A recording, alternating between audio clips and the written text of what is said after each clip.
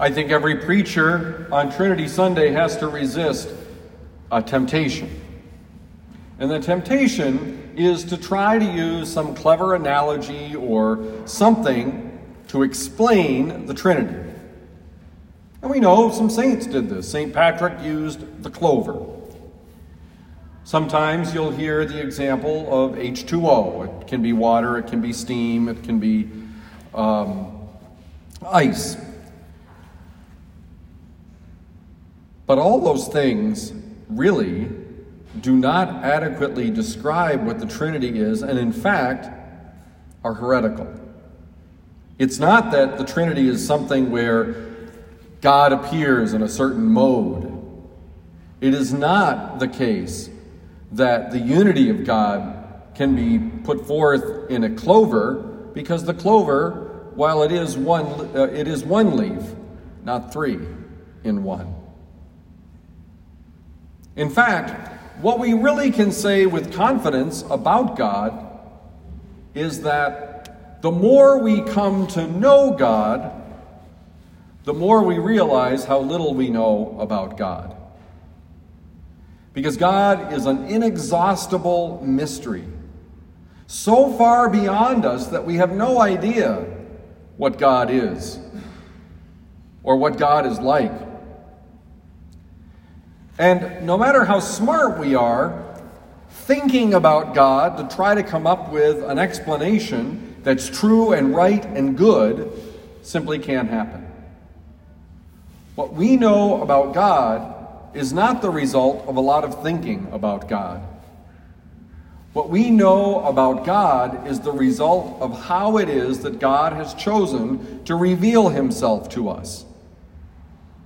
And so, if we are to really understand the Trinity, even in a limited way, which is really all that's possible for us, I think we need to think more like Eastern Catholics. You see, in the West, we view a mystery as something to be solved. But in the East, a mystery is something to be entered into. There's an understanding with a mystery in Eastern Christian religions that one can't explain it. All one can do is enjoy it. To take the ride wherever it leads. And that's really what the readings today are trying to get at that we heard. For Moses, in the first reading, it's really about a recollection that the relationship that the people of Israel had with God was special indeed. That in the story of salvation history, the Israelite people were chosen because God wanted them to be the vehicle of salvation for the entire world. In other words, when they got a sense of how God revealed himself to them and how it is that God wanted them to live, their quality and way of life would be such that the whole world would come to a deeper understanding of God and this relationship that God wanted with all people. We know it didn't work out so well. But every time Israel fell, every time they went away from God's way, got themselves in trouble and cried out to God, we learned something that God revealed to us. We always receive mercy from God we do not deserve. Whenever we are repentant, we receive God's mercy, who forgives us even though we don't deserve it.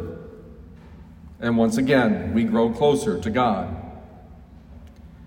But the ultimate revelation of God comes in the Lord Jesus Christ.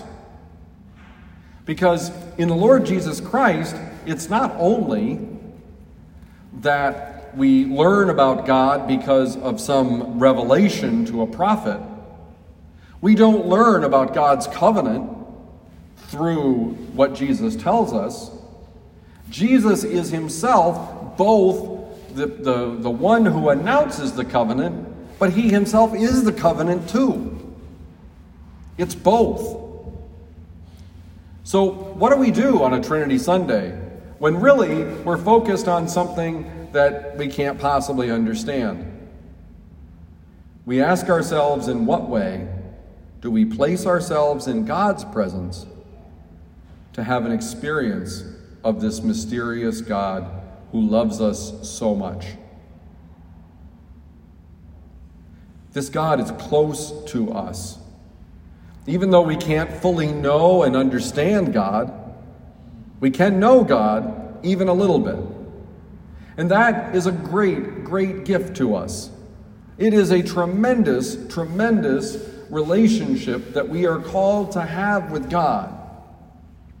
And then once we have this relationship, then Jesus tells us, well, it's not over.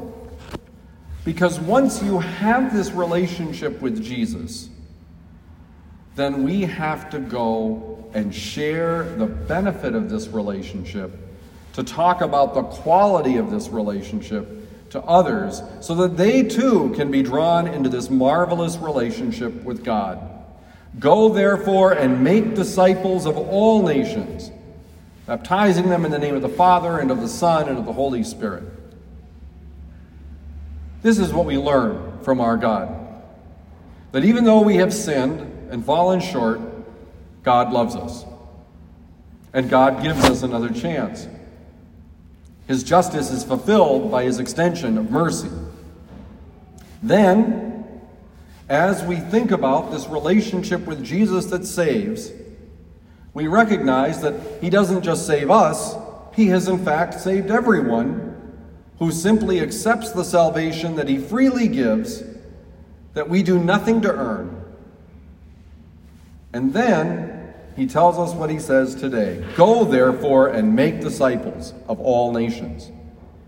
It seems to me that this last part is perhaps the hardest for Catholics. We don't always think of our responsibility to tell others, to share our faith, to evangelize. Imagine the difference in a church like this if every single one of you brought a new person to church, because they saw in the quality of your relationship with Jesus something that they wanted too. Think about how much would be different, better, amazing, if we were able to speak about Jesus in that way. Do you take advantage of opportunities where you may have a gentle way to share your faith? For example, if someone were to ask you, what is your faith? What if instead of saying, or what is your religion? What if instead of saying, well, it's not really about religion or about faith, it's about my personal relationship with Jesus Christ and my activity in the church, what I do about that relationship. I'm a Catholic or a Christian or a Catholic Christian, and it's really about my relationship with Jesus. What if, when someone may ask you a question about how do we do X, Y, Z, we didn't take a moment to say, well, you know, when I face something that I don't know how to do or how to solve or what I how I should act, I bring it to the Lord and I ask him to help me. I bring it to Jesus and ask him, should I do this, Lord, or not? Should I go down this path or that one? That's what it means to enter into the mystery of the Trinity. The last thing I would suggest that is particularly important is to search for God where we know he can be found. Some of you probably remember the St. Louis Jesuit song, Seek the Lord. Seek the Lord while he may be found. It was based on one of the Psalms. We know where God can be found. We know that God can be found in his Word. And so reading the Bible is helpful, especially with a good commentary or a Bible that has good explanatory notes. And we know that God can be found here in church, in the sacraments, at Mass, in baptism, in confession, in confirmation, marriage, holy orders, and the anointing of the sick.